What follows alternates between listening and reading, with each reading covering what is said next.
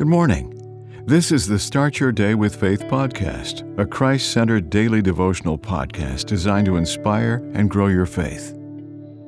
April 20th, Discovering Jesus. During a Sunday school class, Dave posited that the best way to discover Jesus is to realize that he is pictured or prophesied about in each of the 66 Bible books.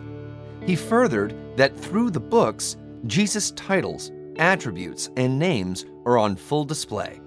In Genesis, Jesus is the seed of the woman. In Exodus, he is the Passover lamb. In Leviticus, he is our high priest.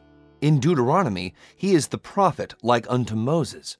In Ruth, he is our kinsman redeemer. In Psalms, he is our shepherd. In Matthew, he is the Son of the living God. In Mark, he is the miracle worker. In Luke, he is the Son of Man. In John, he is the way, the truth, and life. In Acts, he is the ascended Lord. In James, he is the power behind our faith.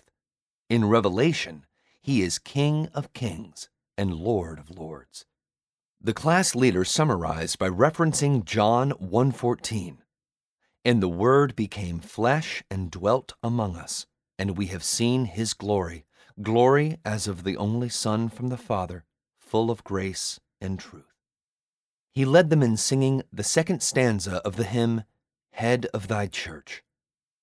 The name we still acknowledge that burst our bonds asunder, and loudly sing our conquering King in songs of joy and wonder.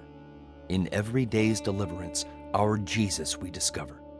'Tis he that smote the sea and led us safely over. Amen. The Start Your Day with Faith podcast is a Christ-centered daily devotional podcast written by Dr. James Panford Arthur, a published author of several devotional books. Subscribe to this podcast on your favorite podcast platform, and please share what you've heard today on social media. Start your day with faith. Copyright 2023.